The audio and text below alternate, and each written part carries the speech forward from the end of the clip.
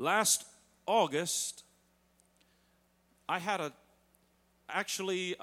was probably about June, probably. I got a text from a friend, and he told me that somebody from his home church was going to be coming to La Palma to visit. It was a young man that was studying apologetics at Biola and needed a home church while he was studying for his master's. Creighton Coleman stopped by in August. I'd almost forgot, actually, about this text. But he stopped by in August, and it happened to be on a Sunday night that we were doing our Honor Star crowning. Now, Honor Star crowning is a big deal if you have somebody in Honor Stars. But for somebody like Creighton, that could just be really, not so exciting.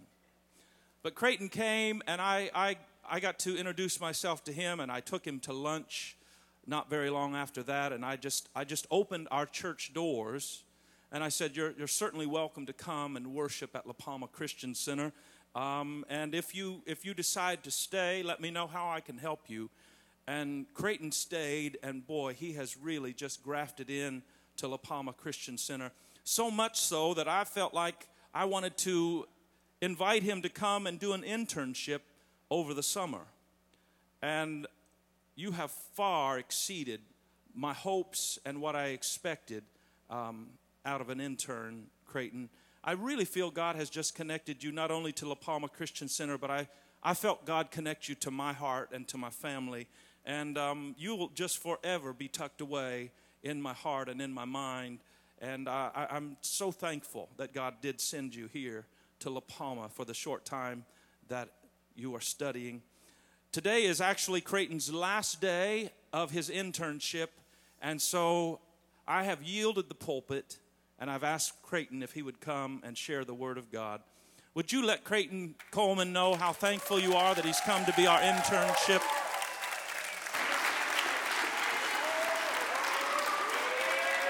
Everybody, you got your mic on? Yep. Turn it on.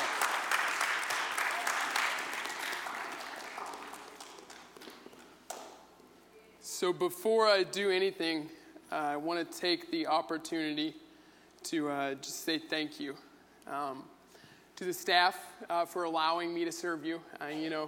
You passed a lot of things my way that I really could have messed up, and I think it would have mattered if I messed it up. I also want to say thank you to the entire congregation for opening your arms and giving me the opportunity to serve each and every one of you. My first week here, I don't think I ever could have imagined being this involved, feeling this at home here. Just like Pastor Steve said, I came on a Sunday night. We had Sunday night church in Wichita, so I figured it would just be a regular service. But I walked in, and I saw the Honor Star crowning decorations, and I almost turned around and left.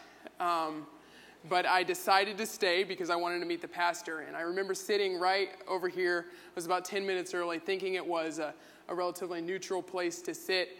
But joke was on me as the high school age girls crowded in around me. It became incredibly awkward because, right, I look everyone else's age, but I am not. So I'm just the creep who came to Honor Star crowning and sat with the high school girls. But I'm glad I made it out of that without the creep label put on me. But I know that no matter where I go, no matter how far in the future, I can always look back and honestly say that this has been a testament of God's faithfulness in my life.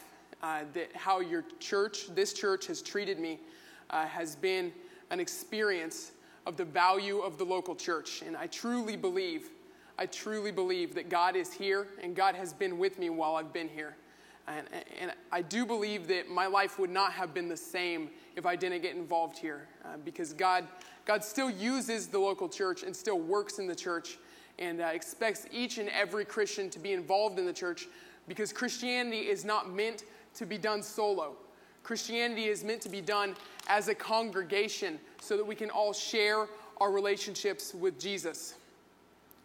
When Pastor Steve came to me and asked me to take the internship over the summer, The first thing that came to mind was that I play slow pitch softball in the summer in Kansas, and first base is not going to play itself, so I don't think it's going to work out. But I decided to go ahead and take the opportunity. I thought it was too good of an opportunity, and my dad called me an idiot in advance for not taking the opportunity. So with the internship, I was given many opportunities around the church to help out, to serve. One of those, I got to baptize a couple people. That was a good experience. And despite what you might have heard, I think intern baptism still counts. But I could be wrong. I'm open for argument on that one. I also got to spend 2 full weeks at camp. I got to go to a kids camp and a youth camp. I was kind of dreading going to the kids camp. I thought there were going to be a lot of issues, just kids. They don't sleep, they touch you too much, and they're too loud. But the funny thing is, those weren't issues at kids camp. All of those issues were only issues with the high school age boys at youth camp. They would not get their chubby sausage fingers off of me. So I got touched, I got yelled at, and it was a good time.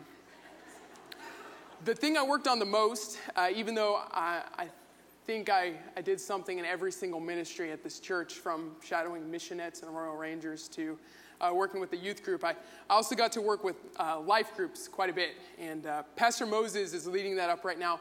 And he's done a fantastic job. He got that put on his plate. And he's had great vision for life groups, even though it's something in addition to what he already does. So I don't know if Pastor Moses is in here, but let's show some gratitude for the work he's put into life groups.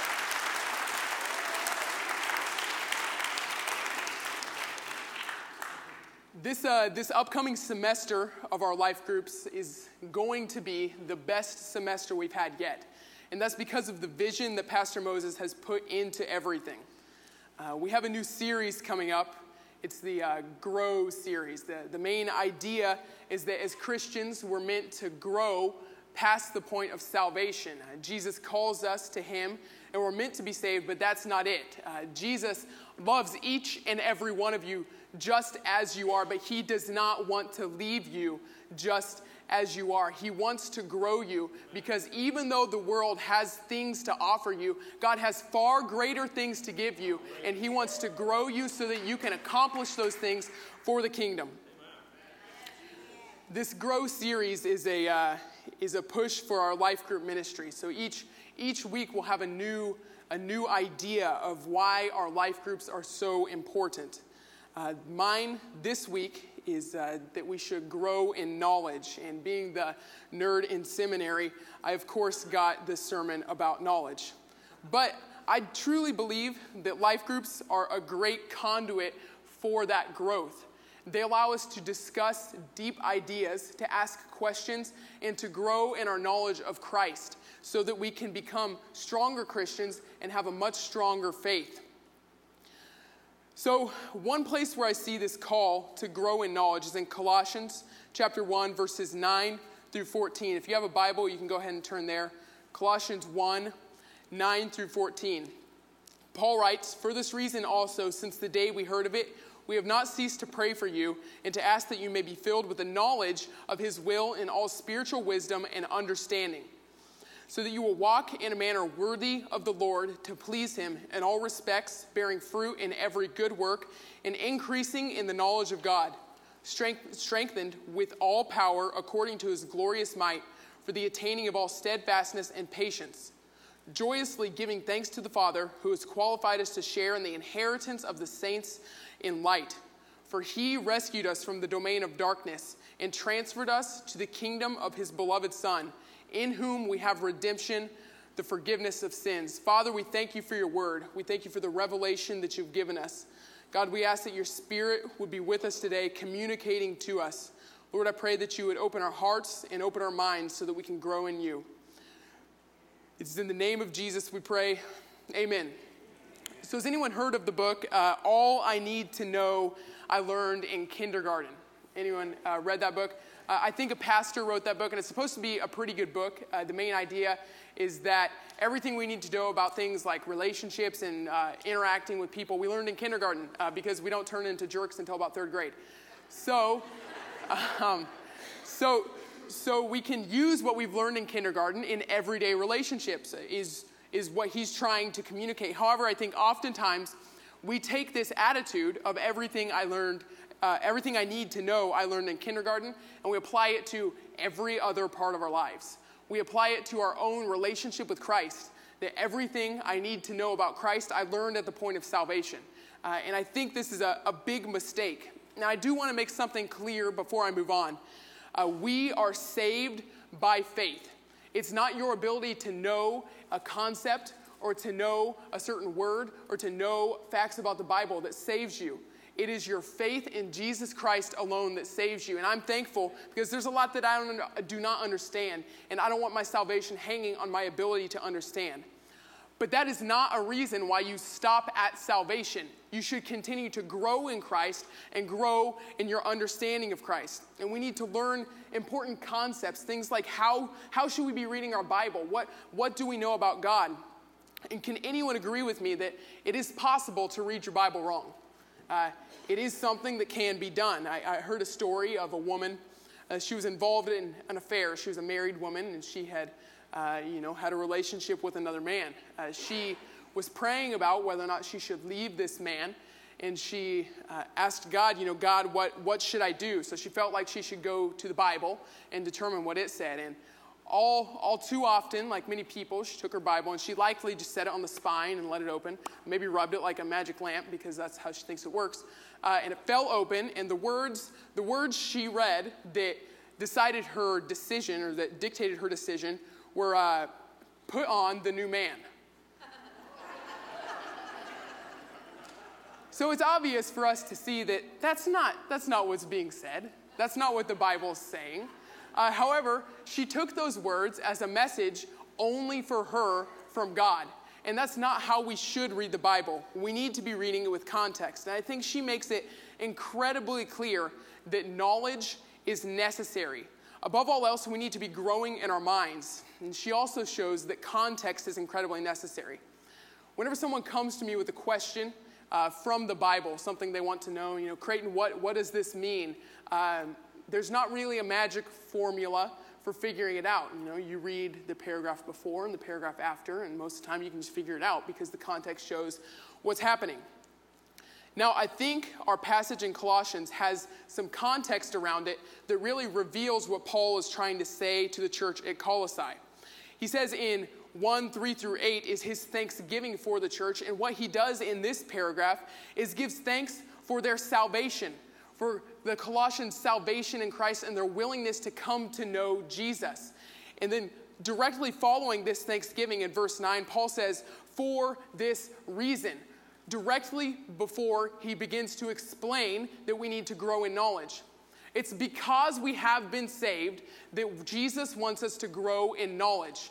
It's because we've come to know Christ that we need to continue to progress in our knowledge of Christ. Otherwise, our faith will continually be weak.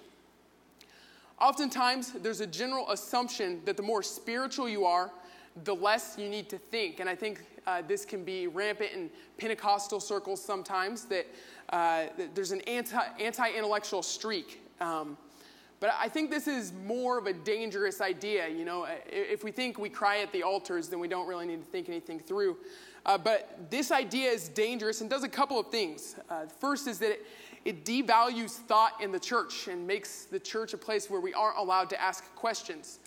We are all bearing witness to a mass exodus of young adults from the church. People graduate from their youth group, and they do not find themselves as members in the church. They find themselves in secular areas where questions are constantly raised regarding their faith. With this culture in place, the church is not a place where they can ask those questions. The church is not a place where they can get answers. And so, what we're seeing is that they go somewhere else to get answers. They take the answers that they get because the church is not giving correct answers and correcting false answers that they're getting in the secular arena.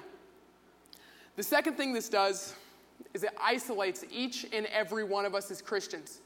rather than being in a community where we can come to know Christ together, this idea that we don't need to rely on any form of Christian thought that has taken place makes us by ourselves. It's me, my Bible, sitting in a room talking to Jesus. Each generation, we have to reinvent the faith. We have to reinvent the wheel and come up with new teaching each time. But can we say amen to the fact that we have saints and martyrs that we can stand on today who have done the work for us and have thought out these difficult concepts? It's not our job as Christians to come here and redo 2,000 years of Christian thought each time we gather. It's our job to stand on the ground and the foundation that has been built so that we can reach new heights rather than redoing what's already been done.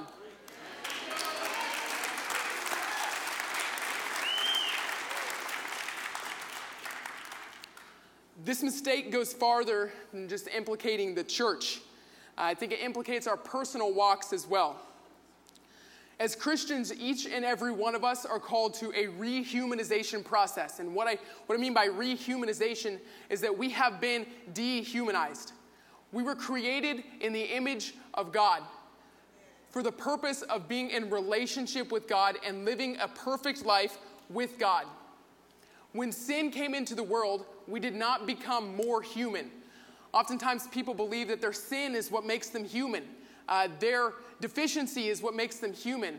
However, if you took the sin away from a human, they would not be any less human. In fact, they would be more human because they would be able to have that relationship with God.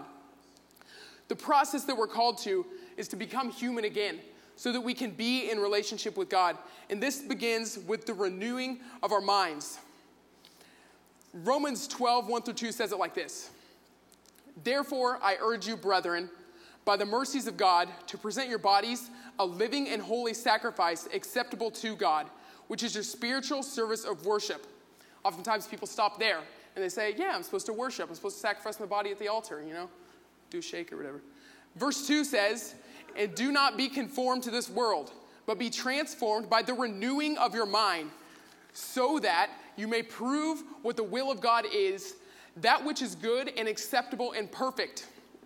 Philippians 1, 9 and 10 says it like this. And this I pray, that your love may abound still more and more in real knowledge and all discernment, so that you may approve the things that are excellent in order to be sincere and blameless until the day of Christ. Now, I do want to make a distinction between knowledge and wisdom. When I speak of knowledge, I don't just speak of retaining information. I don't just speak of your ability to say the books of the Bible in order. I speak of your wisdom and ability to discern between what is good and evil. We need to be able to determine what in our society is positive, what is Christ-like, and what is not, so that as Christians and as the church, we can become parts of our society and correct those things. Now, I do wish we had a place where we could get together maybe 3 times a month in groups and discuss some of these issues so we could really determine, as Christians, what is good and excellent and what things are like Christ. I do think, Pastor Steve, I think that would be a great ministry to have something that facilitates discussion. That's our life groups. Our life groups are there so that we can all get together as Christians and discuss these things. We can ask questions. We can have a safe environment where we can bring up objections that we've heard, where we can bring up things that we're dealing with and that we are experiencing. Despite what you might think, each life group, I know at my life group at least, we don't just sit in a circle and hum. It's not the super spiritual, we're just going to lay hands on each other's knees for an hour and a half and that's that. It is in-depth discussion. It's an actual, real environment where people show up so that we can have these discussions. If we don't have these discussions, the church becomes vulnerable to false teaching. Every Christian institution that has fallen because of false teaching on the inside. If you think of the great Christian institutions of the United States, places like Harvard, Yale, and Princeton were all conservative Christian institutions that eventually fell not because of attacks from the outside, but because of false teaching in the inside that was compromised on over and over again. And they don't come immediately with Jesus isn't the Son of God. There's small compromises that take place, and once we compromise on those issues, false teaching begins to roll so that larger things are compromised on. So we get to the point where our largest previously Christian institutions are no longer Christian institutions, but secular institutions that no longer even teach that Jesus is the Son of God. And quite frankly, I don't want the church to be in that same place. The church at Colossae was subject to some form of false teaching, and that's why we see Paul writing to them. Now, if we don't have a well-developed understanding of who Christ is and what he did, then we won't be able to know when that false teaching comes. 2 Peter 3:17 and 18 puts it like this. You therefore, beloved, knowing this beforehand, be on your guard so that you are not carried away by the error of unprincipled men and fall from your own steadfastness. But grow in the grace and knowledge of our Lord and Savior Jesus Christ. To him be the glory, both now and to the day of eternity. Amen. Oftentimes, we make the mistake of judging a ministry and doctrine based on the effects of that. You know, how many people are there? Are good things coming from that ministry? But can anyone agree with me today when I say that Jim Jones had a growing church before he moved it across the equator? The effects of doctrine are not necessarily found in the amount of people that go to a church. Oftentimes, false teaching can be pleasing to the ears. People will tell you things like, you can have your best life now. The world will give you everything you need, and God wants to bless you right now. Now, I do believe God wants to bless you, but God's eternal blessing is not meant for you on this world. God's blessing is meant for you in eternity, not here. How we evaluate things needs to be based on doctrine, not its direct effects. We need to be able to read through, determine whether or not the teaching is what the Bible is showing us. If we can't do that, then we're going to have to reinvent the wheel each time a new generation comes about. Another great things that our life groups do is we go through solid curriculum. I had the privilege of doing the research for our curriculum for this semester. And I can tell you firsthand that we have read through each and every single page that you're going to discuss. The topics being discussed are very in-depth, and there might be some issues that people are going to have differing opinions on. But I can guarantee you that none of the teaching in anything we offer is going to be something that will lead you astray. What we've done is created bumpers, more or less, so you can stay on that path, so you can learn what is right, and so you don't get pulled away by unprincipled men. And I think that's a great function of life groups. Knowledge is completely necessary, but it's also transformative. Our passage from Colossians says that we grow in knowledge so that we may walk in a manner that is worthy of the Lord. But I'm sure everyone can agree when I say that not all knowledge is good. Paul goes on to say in verse 1:21 that although you were formerly alienated and hostile in mind, engaged in evil deeds. Prior to salvation, our minds are conditioned against God. We're hostile towards God. We are quite literally his enemies. We cannot fathom the goodness of God because our hearts are so bad prior to salvation and faith in Christ. We've set our minds as enemies of God. And sin dwells in our minds and in our souls. And let me take a sidebar. I say minds rather than brains on purpose because we are all more than a pink mushy thing inside of our skulls. We each have a soul, and that's where our sin resides. That's where our sin dwells and infects us and eats away at us prior to our knowledge of Christ. So it's at that same place where we need to take that sin head on and come to know Christ in our minds and in our souls so that we can remove that sin from our lives. Knowledge transforms our faith. Ambrose Bierce defines faith as belief without evidence in what is told by one who speaks without knowledge of things without parallel. And I'm relatively confident in saying that he was not a Christian. But what he's describing is only superstition. He's not describing faith. We have reasons to believe what we believe. We have historical evidence that shows us Jesus existed and Jesus rose from the dead. And I'm thankful to say today that Jesus existed in the same sense that Abraham Lincoln existed, and Jesus was killed on a cross in the same way that Abraham Lincoln was killed in a theater. We have solid historical evidence. I think many times we look at that evidence and look at things in the Bible as stories, maybe like a bedtime story we've heard, something that, well, it's true, but is it true, right? But that's a dangerous way of looking at things. We need to be looking at this as historical evidence. This is history that we're reading. Inside of the Bible, this is history. These are events that actually occurred. Now, strong faith requires us to recognize the truth, think it through carefully, and allow it to permeate our lives. When we're able to recognize the truth found in Jesus, it's able to permeate through us. Is able to begin to change us. The Holy Spirit comes to live inside of each and every one of us so that we can begin to turn away from sin, and so that knowledge can begin to transform our actions. As we come to know Christ's sufferings and the will of God more, we will be transformed in each of our actions. Ephesians 4:20 through 24 puts it like this: "But you did not learn Christ in this way, if indeed you have heard him and have been taught in him, just as truth is in Jesus, that in reference to your former manner of life, you lay aside the old self, which is being corrupted in accordance with the lusts of deceit, and that you be renewed in the spirit of your mind, and put on the new self, which in the likeness of God has been created in righteousness and holiness of the truth." Sin is a problem of the mind.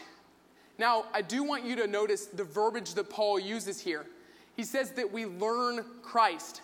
Christ is not some great thing that's imparted to us directly. It's something we have to progressively come to know. If we abandon knowledge, then we're not going to be able to determine the will of God or the will of Christ. And we will not be able to discern what is good and what is evil.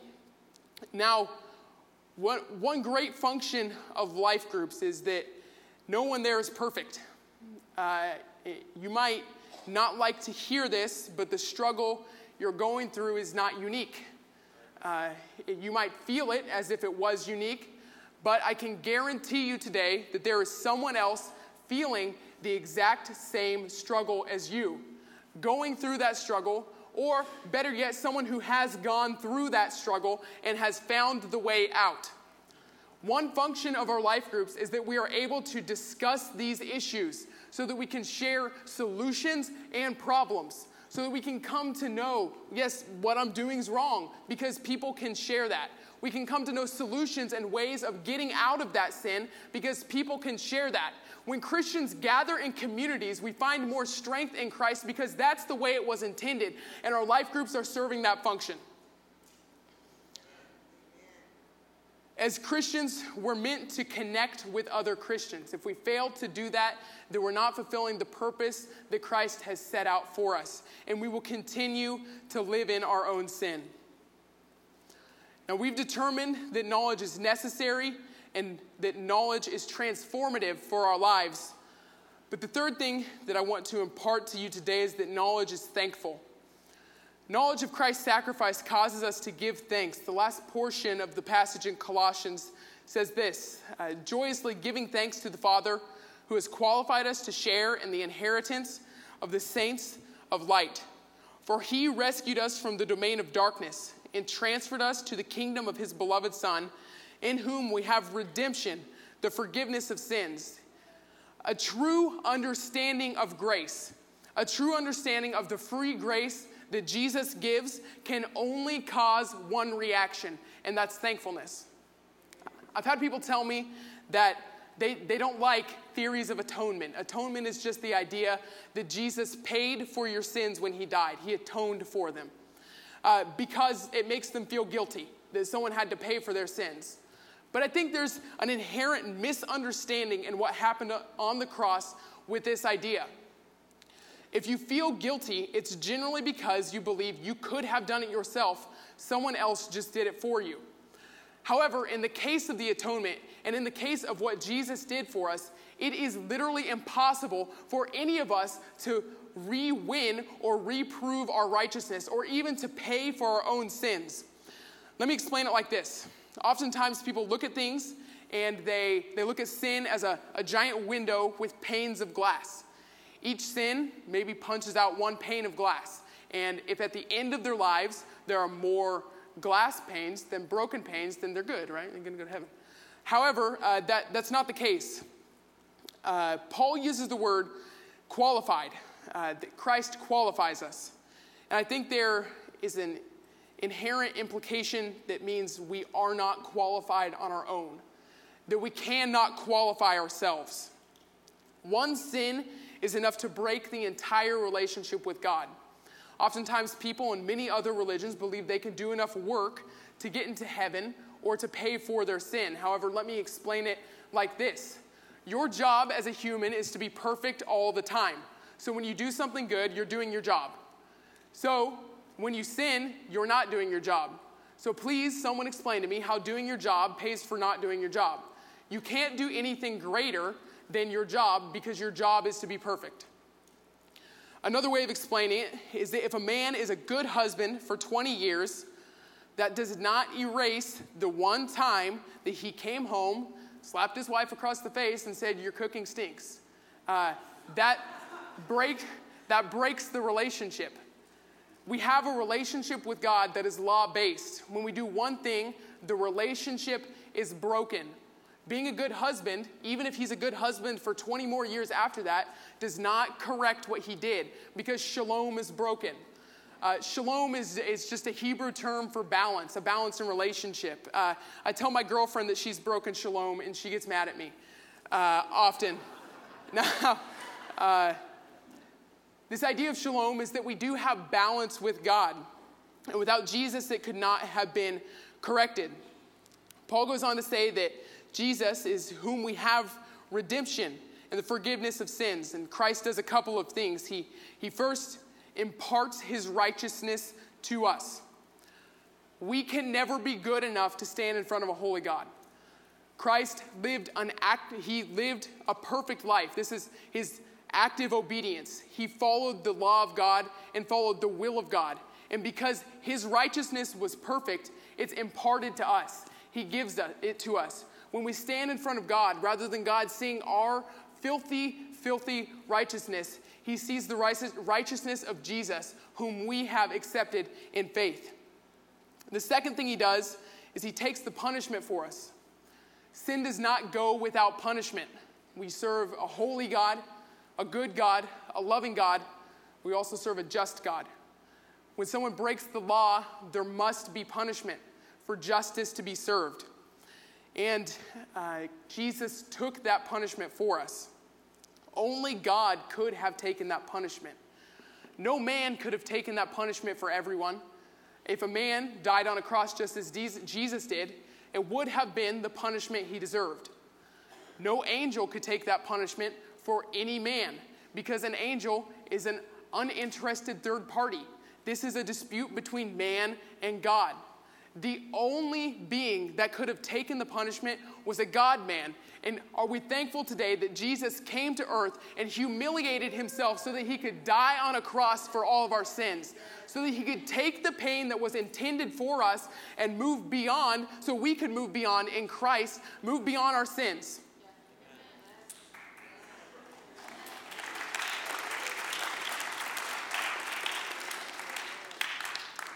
The punishment that Jesus took was intended for us, but we could not have taken the punishment for everyone else. Only Jesus could, because it was God who came and took that harm and took the punishment and bore that harm. One thing that I constantly see in life groups is grace working. I see grace changing people's lives. I lead a life group of my own. And people come with real issues. They come and present real problems. And I see an understanding of the grace of God growing in each and every one of their lives. I see a new thankfulness sprouting from them because they know that they aren't guilty any longer. The grace of God removes that guilt from us and implants thankfulness inside of us because we know we never could have done what Jesus did. We know that the grace of God is free and intended for each and every one of us. And I truly believe that this grace continues to transform believers as they go throughout their lives, and I see it happening.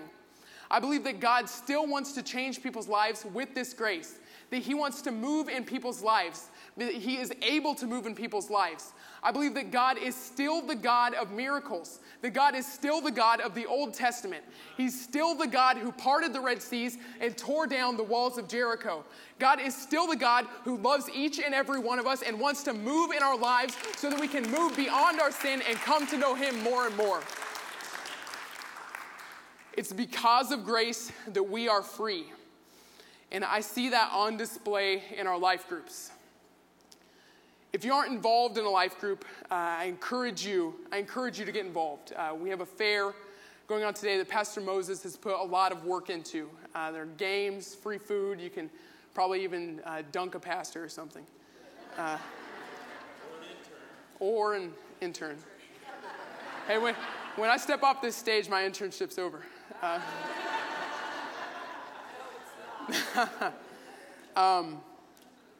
But one thing I want to do before we go is I just want you to consider something. I want you to consider that you don't have it all figured out. I want you to consider that there is more that you can learn. I want you to consider that you might benefit from other Christians. If you find yourself saying today that none of these things are true, I want you to consider that other Christians might benefit from you. If you are convinced that there is nothing you can take from life groups, I implore you to get involved so that you can give, so that you can serve someone else and give the knowledge that has been given to you. Father God, we thank you for moving in our lives. God, we thank you for loving us in our sin, but God, for not leaving us there, for not wanting us to continue to live in sin. Lord, we understand that we are not meant to live in sin. Lord, we're meant to be transformed, God, to be rehumanized, because sin takes our humanness from us. Father, we thank you for the sacrifice you gave. And Lord, we thank you for your church. God, I pray that each and every one of us would have a new passion for the church and a new passion to see the church grow. Lord Jesus, I thank you for your time. In your name we pray. Amen.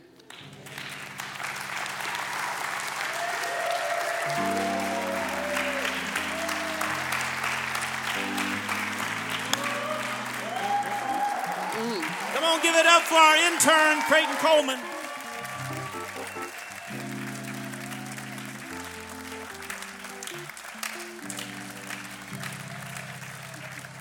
Amen. Wow. That's a great word. That's a powerful word. I said he's like a greyhound shooting out of the race gate, isn't he? Boom. He's a house on fire. And he's only 23 years old.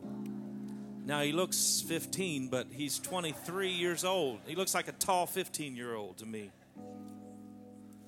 But what goodness is packed in there. I mean, it's amazing, Creighton, the gifting that God has put in you. And as I said to you in the first service, as you let God lead you, there are great, great things ahead for you. And we want to commit ourselves to you as a church to assist you along the journey, be it in Southern California, hint, hint,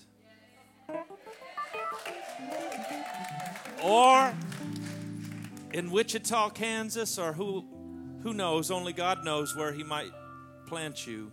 But we want to help you along the way, and we just are so grateful for your life. Amen.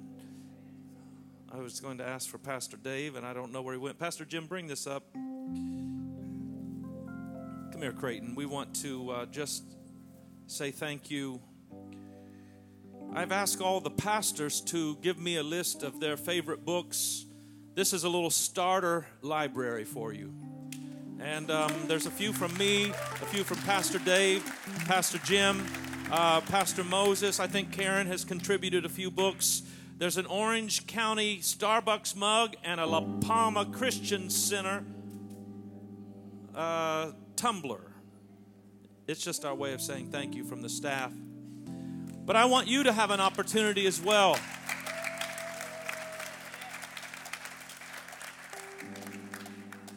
Interning doesn't pay much. Because part of the pay is the learning. And so we have given Creighton a little bit every week for 2 months. But it's a little bit. So now we have an opportunity as a church to come together and bless this young man and thank him with a love offering. And so I want you to do that. And remember, you're planting in soil. You're planting in prepared soil that I know is going to produce great, great fruit. It's already producing good fruit, but imagine with a few more years and some more knowledge being poured into him, the great things that are ahead. Would you help me and give a generous offering saying thank you to Creighton? If you're writing a check, write it to LPCC, please. Don't write that to Creighton. We want to make sure that he gets one check from the church, but he's getting the entirety of the 2 offerings that we have received today. Amen. Creighton, I want you to stand here. We're going to pray over you too and anoint you with oil. I want our pastors to come. I do want Pastor Dave in here. If you could run and get him, please. Let me have my elders as well. Come on, ushers.